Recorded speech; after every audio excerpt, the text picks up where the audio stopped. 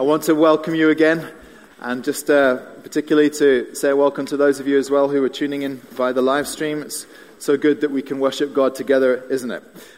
Now, a few Sundays back, we began a new series in the Psalms of Ascent.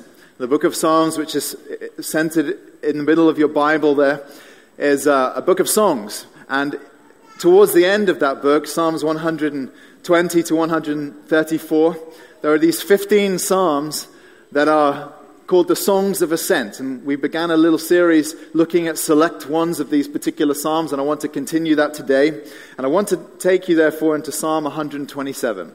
If you have a Bible, please do open it to Psalm 127.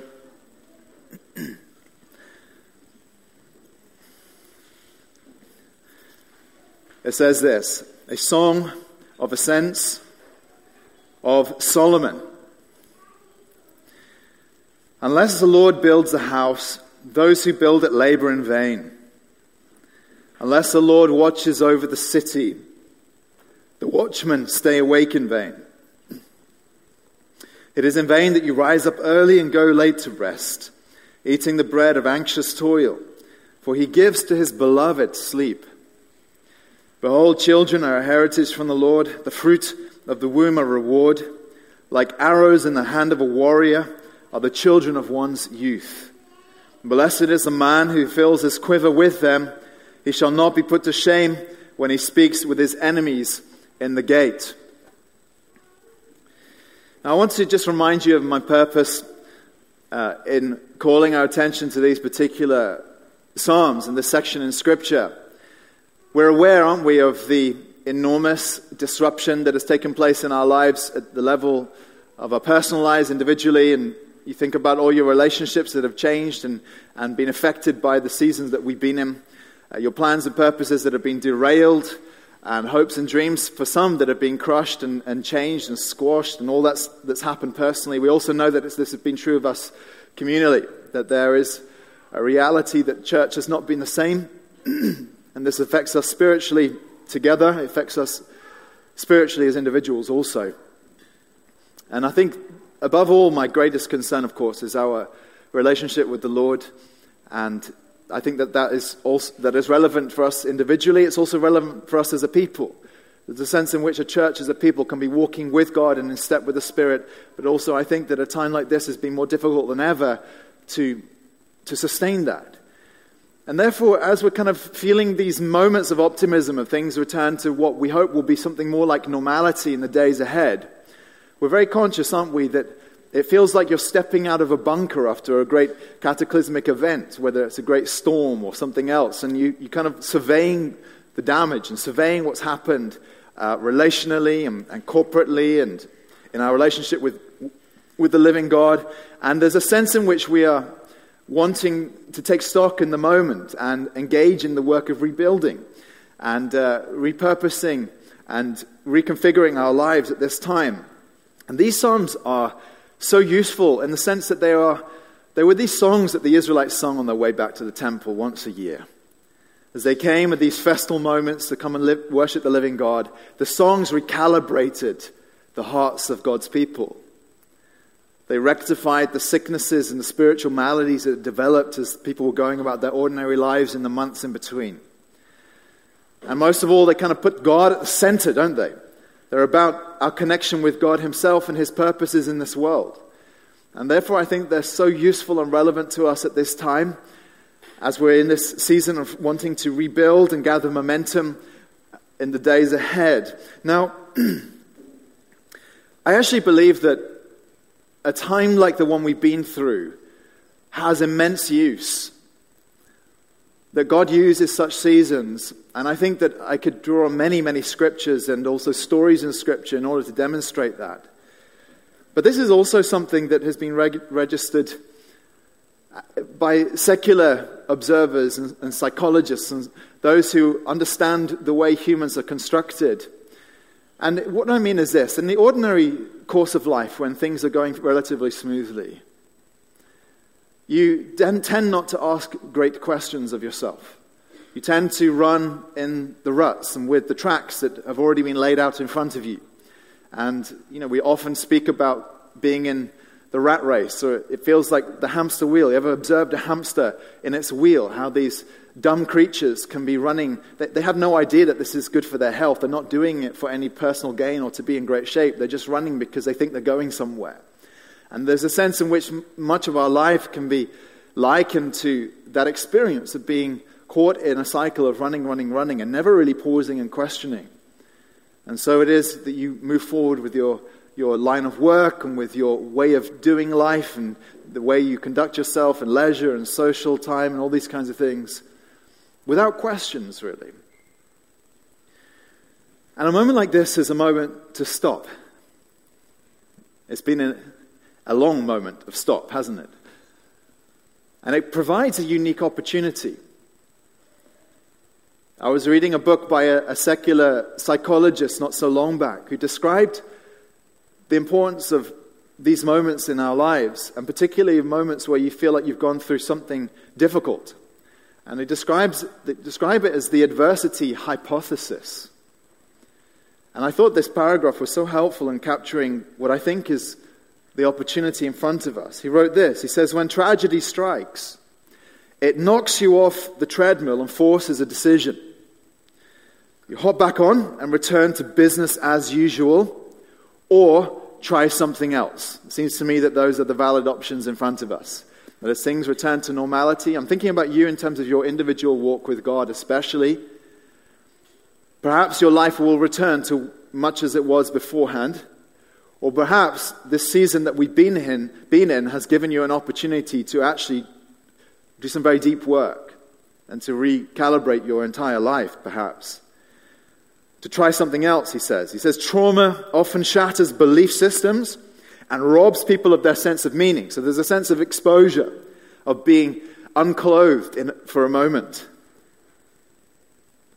And he says, in so doing, it forces people to put the pieces back together, and often they do so by using God or some other higher purpose as a unifying principle. Now, what he says by way of observation, the scriptures say by way of command. It's not just the fact that this just happens to be the case, that humans do this. They go through a tough time and then they begin to rebuild their life and reconfigure it in a better way. The Bible says, no, that is exactly what you must do. That very often the difficult seasons in life are brought about by God for that very purpose, to shake you, to remove the things that ought not to be in your life and to help you to rebuild in a better way. And so the question that comes to us is, what are you going to do with this opportunity? I think that the psalm, it really shows us that there are two paths in life. That there's this path that the psalmist describes of poor choices, essentially, where your life is lived outside of the favor of God. And then there's this pathway that is depicted as a life that's basically well lived. Now, you have to understand that this particular psalm, written as it tells us, was by Solomon. Solomon wrote most of the wisdom literature in the Bible. And the idea of wisdom in Scripture is this idea that the living God built his universe to function in a way that's right, according to wisdom, according to his wisdom. From the movement of the planets, the radiance of the stars, right down to the individual choices of lives like ours. Right down to the movement of atoms and the growth of seeds and all these kinds of things. That God's wisdom pervades his creation. And as humans, the Bible shows us that you can either go against the wisdom of God, which is the way of folly, or you can go with the wisdom of God, which is the way of wisdom.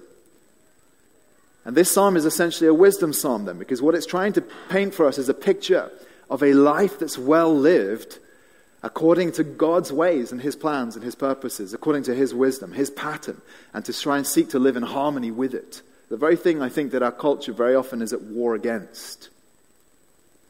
So the question I'm asking with you today, and I think it's an urgent question, as we have this window of opportunity when we're seeking to reconfigure our lives, the urgent question is this: what is a life that's well lived? If you get to rebuild, what's the plan according to which you ought to rebuild your life? What's the blueprint?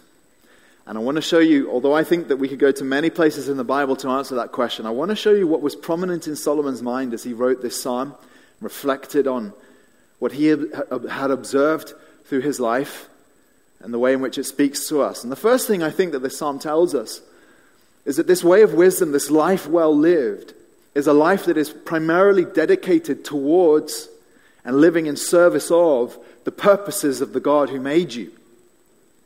He begins in this way, doesn't he? Unless the Lord builds the house, those who labor in vain. Those who build it labor in vain. Now what he's doing here is he's raising this question, which I think every person needs to wrestle with and struggle with at points in their life. What am I building? Whose structure am I building? What is my life about, essentially? And this is a question which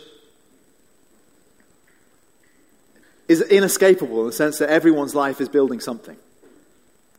Your life is lived in construction of something. If we take this metaphorically, you're always building.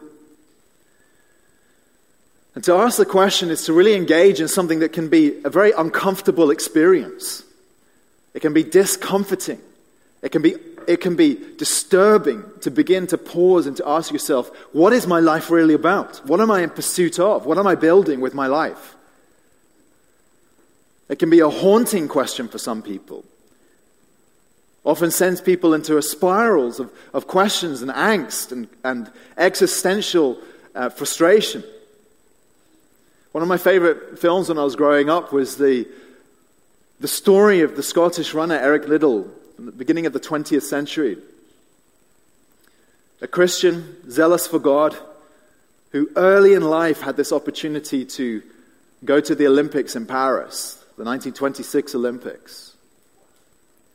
But the story isn't just about Eric Liddell, and I recommend you watch it just to enjoy the delight that he has in fulfilling the purposes of God in his life. He was an Olympic runner who went on to become a missionary in China.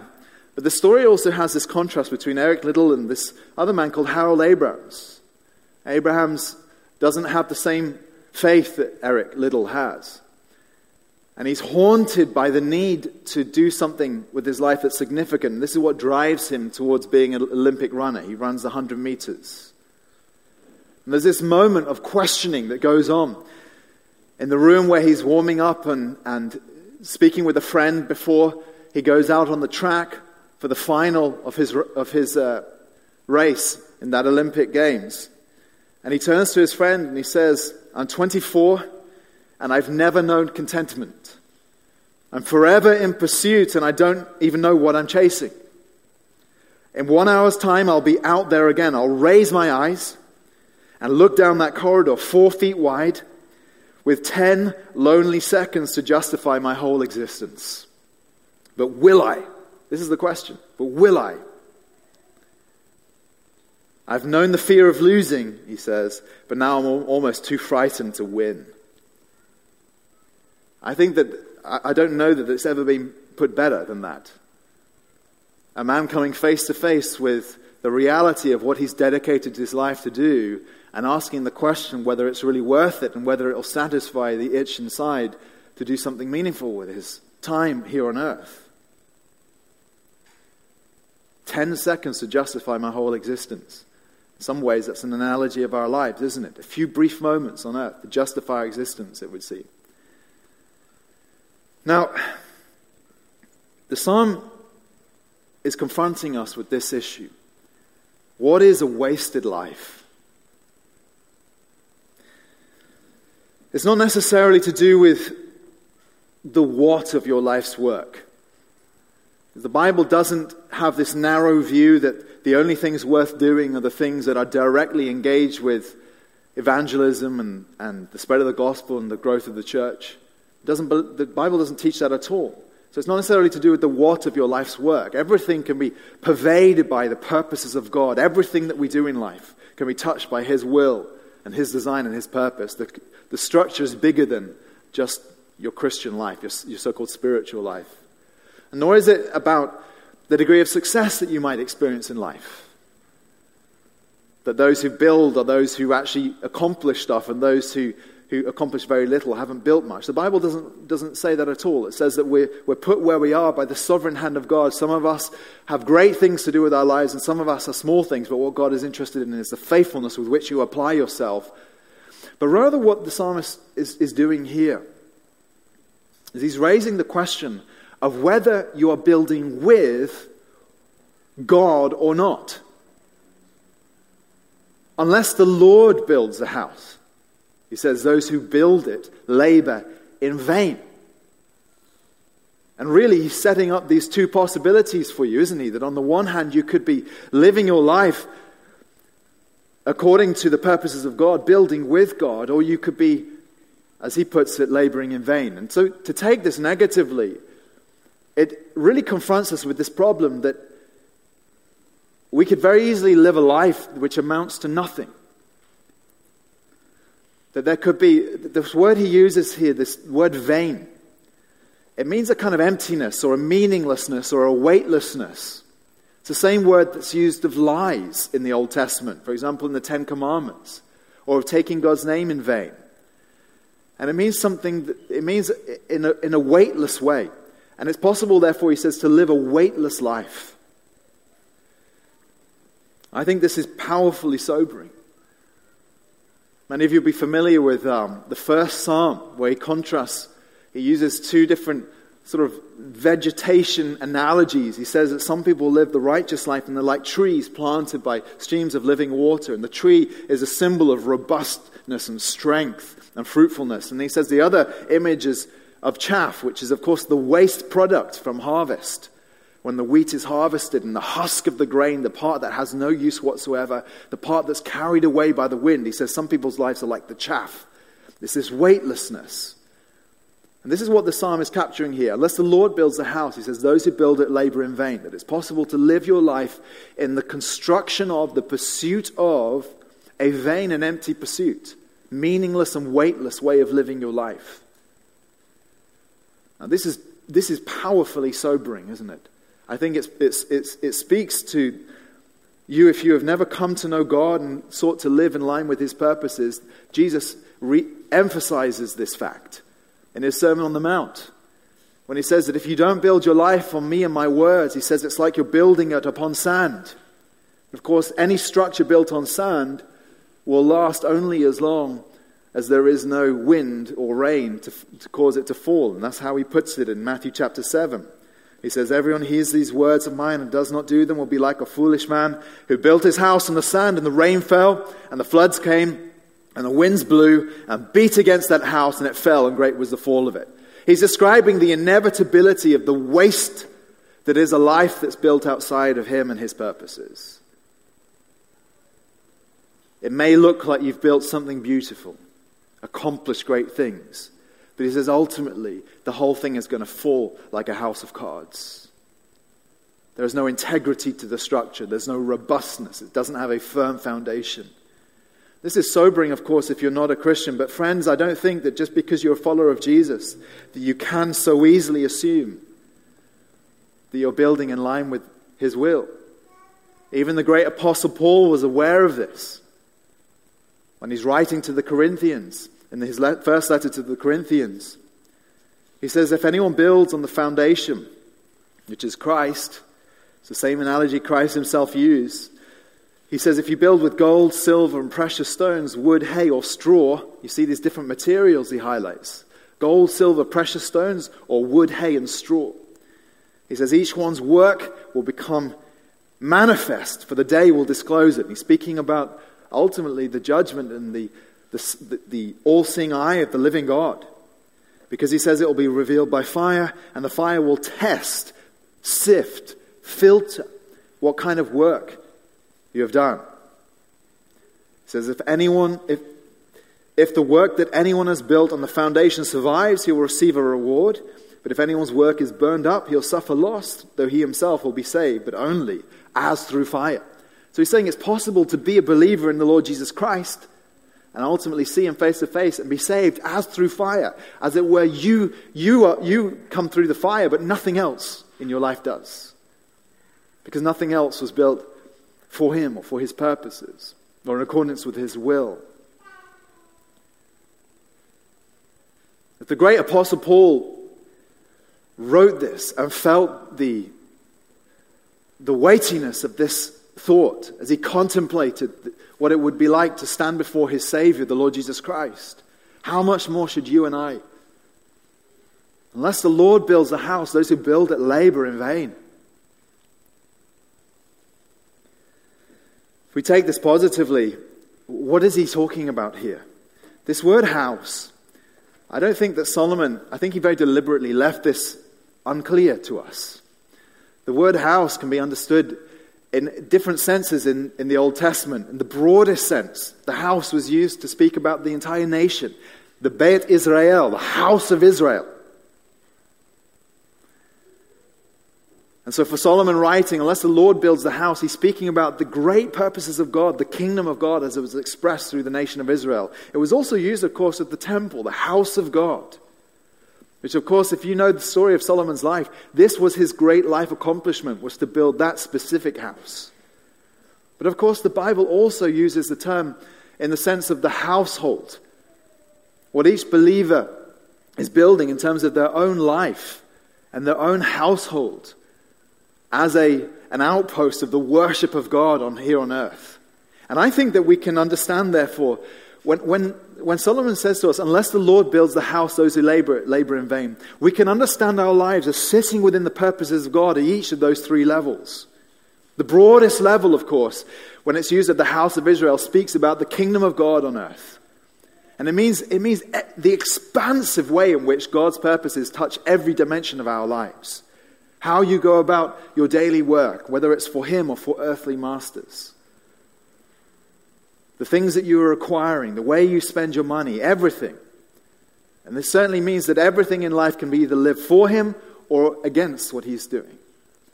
And then we bring it down a little narrower when it speaks of the temple. The temple in the New Testament is the church of God. And every believer who's called to be part of God's family, who's called to be a follower of Jesus, has an invitation and a command to be part of God's work in the construction of His great spiritual temple, which is the church of God here on earth, the visible manifestation of His presence. Are you engaged with that work? Does that consume you? The concern for the glory of God as it's manifested through His people. Imagine a church such as ours if every person who's part of our church was consumed with and desiring that end. And then we can bring it right down to the level of the household and indeed of you as an individual. The sense that each one of us and our households are, in a sense, the Bible says that this is the basic unit, military unit in the war for the cosmos. I think, for example, of what Joshua said. You remember Joshua, the great commander-in-chief who led the nation of Israel into the land. And at the end of his life and at the end of his accomplishments, when he had really delivered on what he had been given to do, he offers before the Israelites a choice as individuals.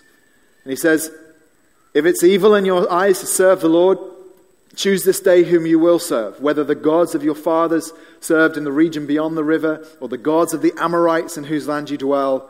But as for me and my house, we will serve the Lord. Joshua is embodying what Solomon is trying to articulate here about the wisdom of a life that is built, where he says, as for me and my house, I am here to serve God. I'm here to be about the construction of the household of God here on earth. The wise life, friend, is fundamentally this then. Is a life that's consumed with the question, what is God building? And am I engaged with His work? I think it would be a great tragedy if you emerge out of this season, you begin to make new plans and to enact those plans now that there's more liberty coming to our lives, and you forget this most fundamental element of what it means to be alive as a believer in God. To build His house. Now this brings us on to a second element that I think Solomon shows us here, which is this, that the life well lived is also a life that enjoys something of the peace of God along the way. And this comes through in how he then goes on to say that unless the Lord watches over the city, the watchman stays awake in vain. He describes this kind of anxious lookout on the walls. And he says it's in vain you rise up early, go late to rest, eating the bread of anxious toil, for he gives to his beloved sleep. Now here what Solomon is focusing upon is not just the sort of objective outer manifestation of what you're doing with your life, but also the way you experience a life lived either with or against God. In other words, it has to do with your well-being. We tend to think that this notion of well-being is a real modern obsession. And I know that it has become something of an obsession in our day and age, hasn't it? But actually, the Bible is just as consumed with the questions of what makes a joyful life, what makes a peace-filled life, what makes a confident life, how to have a settled heart, a settled conscience. We think these questions are new. These questions are not new. These questions are as old as humanity itself. And in fact, if anything, the Bible more fully explores these themes than we're ready to do these days, I think. And we noticed a few weeks ago when we were looking at the 121st Psalm, how the theme there was to do with fear and anxiety. Do you remember it? I lift up my eyes to the hills. And it pictures the Israelite in the city of Jerusalem scanning the hills looking for enemies who might come over the hilltops. And that sense of living with a constant impending sense of doom. How anxiety can plague us. And can really affect us and rob us of joy in our day-to-day lives. And he says, from where does my help come? My help comes from the Lord. It led us on a pathway of restoring trust in the living God. And the only way to living a peaceful and joyful life is knowing trust in God. And this psalm is doing the same thing. It brings us back to this theme of anxiety and of fear. Now, I want to ask an important question with you as we just explore this a little bit further, which is this. How can you compare the anxiety of the ancients, as the psalmist was well aware of what the average person in Israel would have faced in their day-to-day lives, with the anxieties that plague us today? And we know and have measured that anxiety is continually on the rise in our day and age. How can you compare those two things? And at first glance, I think we'd all acknowledge that they had a lot more, it would seem, to worry about. You think about the average Israelite father, I think this psalm is primarily written to, and the things that might consume him as he's concerned about himself and his household. He's worried about whether his children will make it into adulthood. In the ancient world, it was a toss of the coin, it would seem, whether your child will grow up to adulthood. And I cannot imagine what it's like to live with the constant sense of wondering whether your children would live through the next winter, the next sort of flu season or whatever it was that affected people. How do you live with peace when these questions bother you? When poverty could be just round the corner? You know, if there's a difficult summer and there's not enough rain and your crop fails and there's no welfare system upon which you can rely, then your concern as a father in those days is, will I actually have any food to see us through the seasons? Will my family starve to death? Of course, it's radically different, isn't it, from the concerns that we face in our day and age, in our particular context, where very often the average person is more worried about whether they can afford the Sky Sports subscription or the latest smartphone. I don't mean to belittle struggles if any of you do face financial difficulty, but I'm speaking about the average concerns that people face, which are nothing like what they were in those days. This father would be concerned with whether marauding raiders might come from across the river from a different kingdom and come and pillage the village and rape wives and kill children and steal crops and all the household wealth and all these things that could happen at any point. There was no police and there was no standing army to protect them. So all these fears were constantly hanging over the Israelite. Worried of disease. You know, you scratch yourself in the field and you don't know if that's going to turn septic and become septicemia and whether they'll kill you. You get conjunctivitis, you don't know whether you're going to lose an eye or both eyes. The disease. You can see, what would it have been like to live with this sense of vulnerability? And so the first thing I'm inclined to do is to begin to dismiss the ways in which we find ourselves anxious in our day and age, because we have so much less to be anxious about. But I actually think that's the wrong move altogether. The reality is that we're just as conscious of our vulnerability.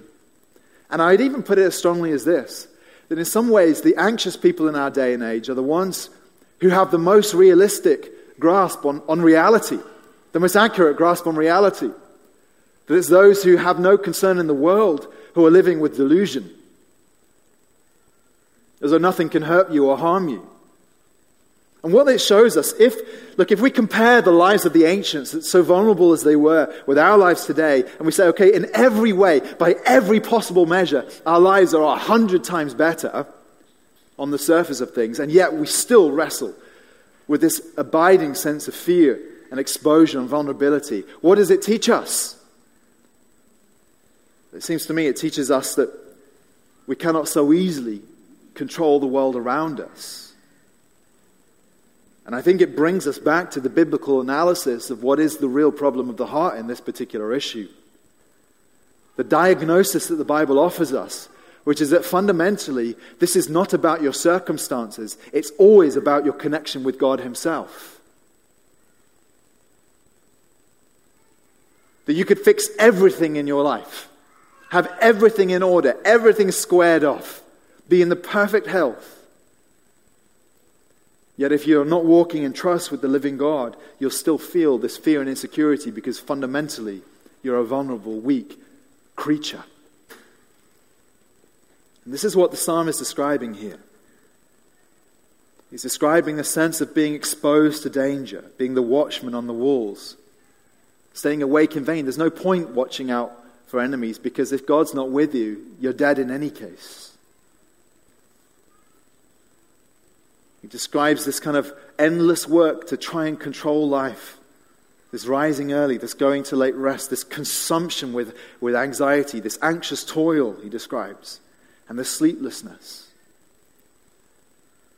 The Bible is showing us that fundamentally, all of these things, these symptoms that exhibit themselves in our lives, even if you have a perfect life on the surface, all of these things are rooted in this fundamental problem, unless the Lord,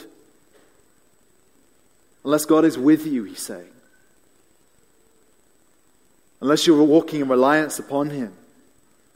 And it brings us back to the biblical solution, which is fundamentally this, that we have to know the God who watches over us, who is our protector, unless the Lord watches over the city. And the God who sustains us and gives us a sense of peace so that we can sleep. For He gives to His beloved sleep, the psalmist tells us. The wise life in the Bible is the joy-filled life because you can know perfect peace. And it's not a peace that's contingent upon your circumstances. This is what I'm trying to show you. Everything in this world is improved and yet we're still anxious. Because why? Your circumstances don't control your heart. Your heart is really controlled by your relationship with God. The wise life is a life that's running in step with God and in reliance upon Him and in trust with Him, which actually is a life that can know peace even when everything around you is shaken, even destroyed, even robbed, taken away, broken, diseased. The Christian of all people is someone whose whole being should exhibit the peace of God in this way that I'm trying to describe to you. It's so evocative, isn't it, that he uses sleep as a symbol. And I think he does so because it's in our place of sleep that we most express our creatureliness. Do you remember the earlier psalm where it says that God doesn't sleep, Psalm 121? And this is why we can sleep. Because He's creator, we're creature. He's the giver, we're the receiver. He's the maker, we're the made. He's the sovereign one, you are a creature who is subject to His great will and purposes. Real peace in life comes from knowing the God over you. Knowing the Lord who watches over you, the Lord who gives sleep to His beloved. This is the wise life, friends. It's a life that's pervaded by the peace of God. Have you known peace during this season? Do you feel peace even now as you contemplate what is around the corner and the way in which you're seeking to rebuild your life? Now let me show you one final thing. Solomon brings us to a final image, which is the one of fruitfulness and multiplication. He begins to speak in the second half of the psalm. He says, "Behold, children are a heritage from the Lord, the fruit of the womb a reward." Now, I want to take this in a couple of different ways. I think we need to begin by recognizing that this is meant to be taken at face value, first of all. Now, this is a very difficult thing to preach on and a difficult thing to accept in our day and age. I think we live in a day and an age which actually is quite resistant to what Solomon says here about the goodness of family and of children as one of the purposes for which God made us. Why is this? And as I've wrestled with this question over the years, watching the world's attitude to children and the way people react to family.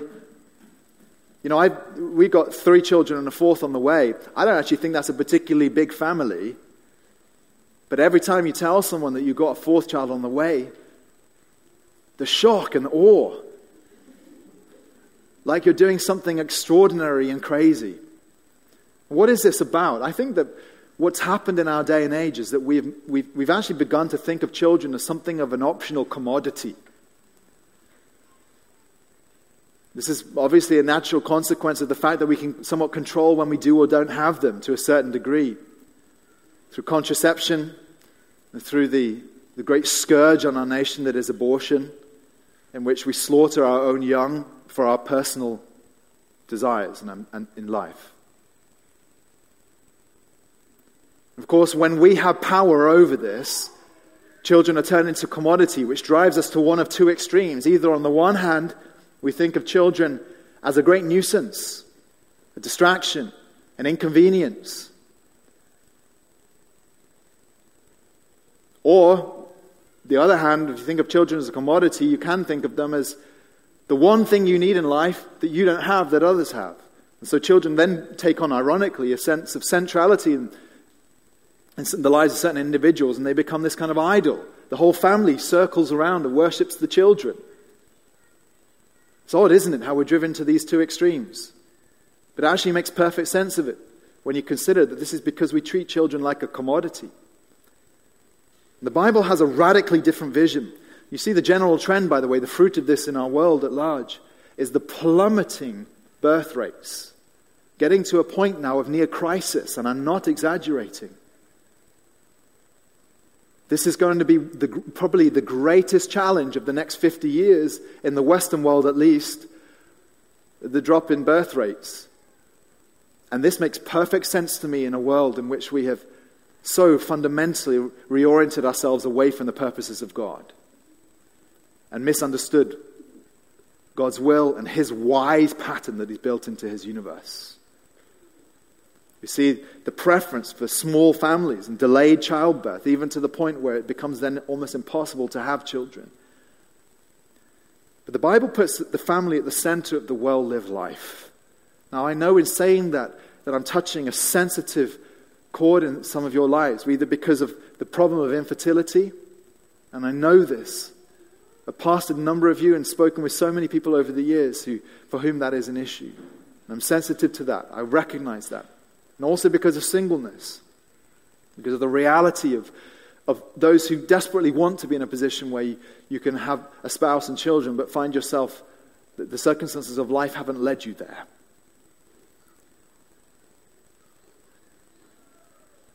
I think that having noted that, it's so important, however, that we don't miss what is a biblical emphasis here.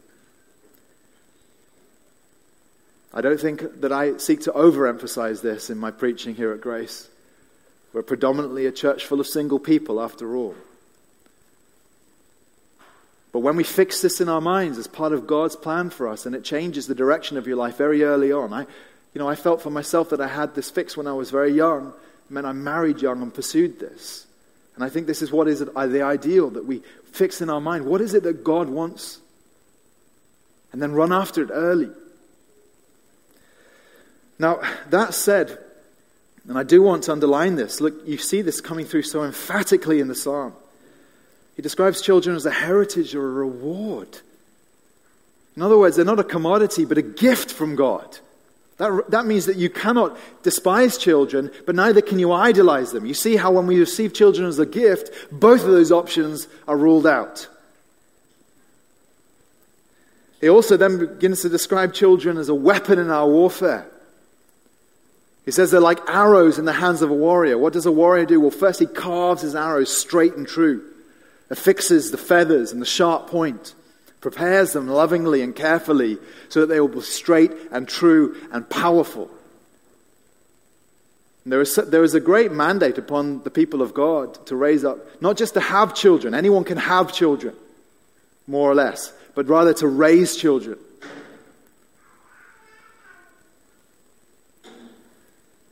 And then he says that there's a blessing in having lots of them. Blessed is a man whose quiver is full of them. I'll confess there's some debate in my family over what a full quiver is. We haven't fully resolved that question. I'll let you guess who's on which side of that. But I guarantee you this. The vision that Solomon has in mind is something radically different from what we tend to assume is true. So how do we understand this today? I think, look, the Bible has two great pillars that articulate the will of God for his people. In Genesis and at the end of the Gospels, the Bible is split into two sort of great chapters, as it were. There's the Old Testament, which is begun with the rule of Adam, and then the New Testament, which is begun with the rule of the second Adam, the Lord Jesus Christ. And these two stories interplay. The first story, beginning with the first Adam, describes this will of God over us when he speaks to humankind. He says, be fruitful and multiply and fill the earth and subdue it and have dominion over the fish of the sea, and so on. In other words, he says to Adam and Eve, go and make babies. And let your children be part of the extension of my kingdom and my rule on earth. And I don't think Christians should ever dismiss the urgency of that.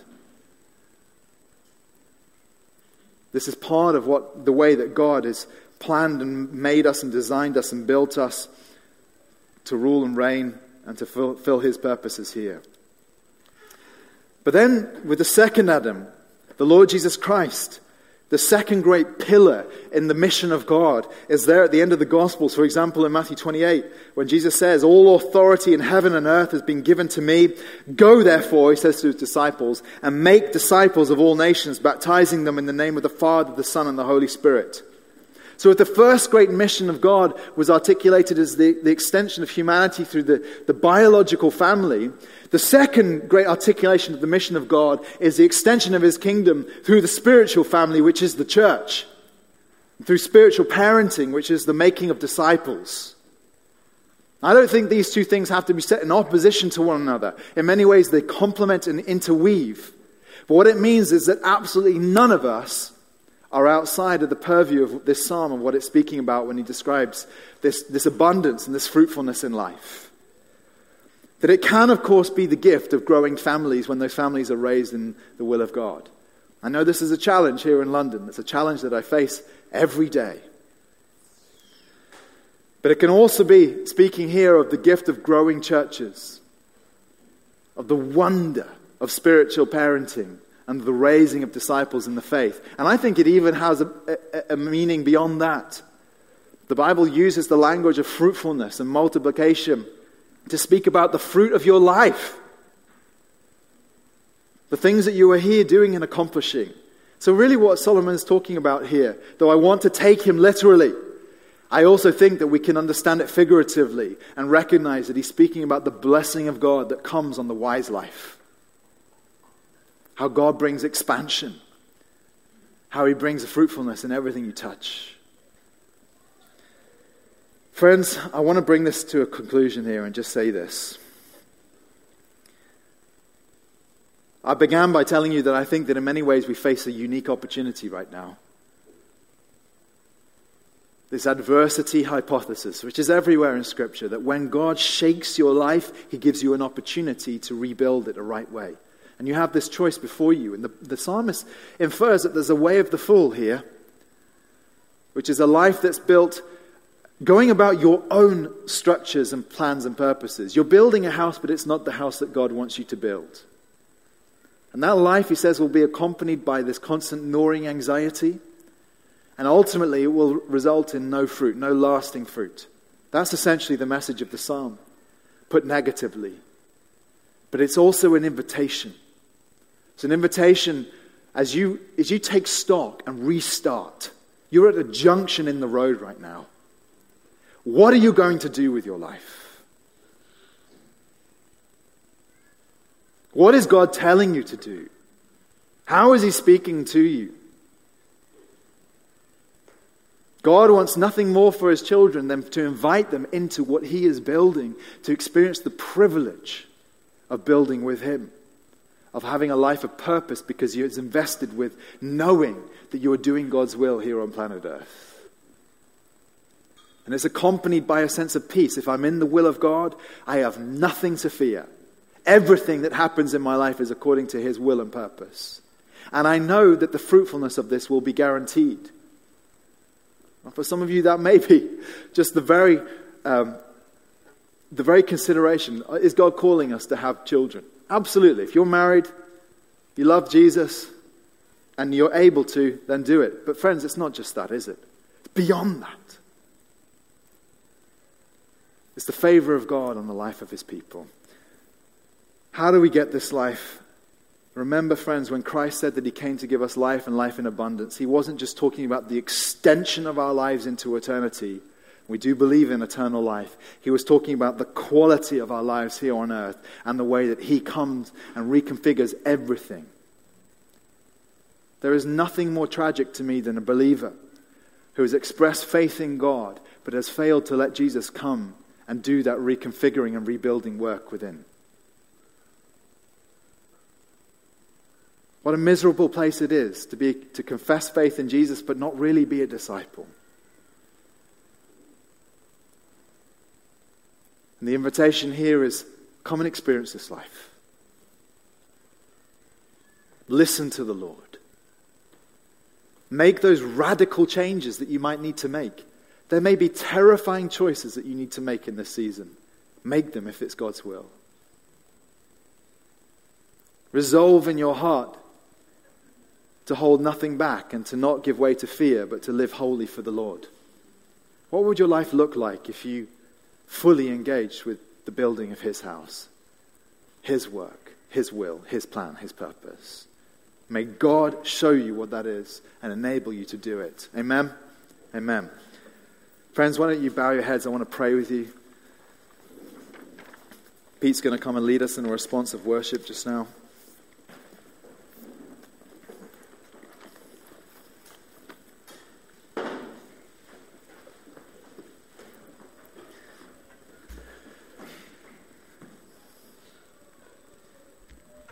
Oh, Father, I'm so aware of my mortality,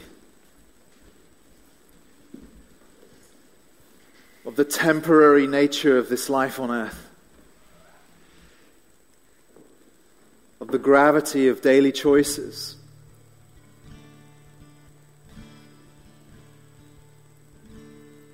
of the horrifying truth that it's possible to live a life that ultimately amounts to nothing, that crumbles. But also of the possibility, when we listen to you, build our lives on your word, seek to walk in step with the Spirit, repent of our sin, accept, Lord, what wisdom is according to your scriptures, the possibility of what it means to live a life that is well lived, Lord. And I pray, Father God, that we will see in these days ahead, Lord, the paths that you are laying out before us as individuals, as a church. We'll discover these paths, Lord, and we'll walk in them. I ask, Lord, for those here who don't know you, who are wrestling with spiritual questions, who are perhaps plagued by the questions of what their life ultimately is about and what it amounts to. Lord, I pray that the invitation, what it means to come and build a life upon Christ, will be overwhelmingly compelling and attractive.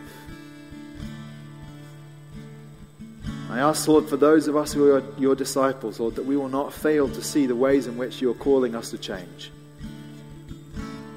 We ask it in your precious name, O Lord. Amen.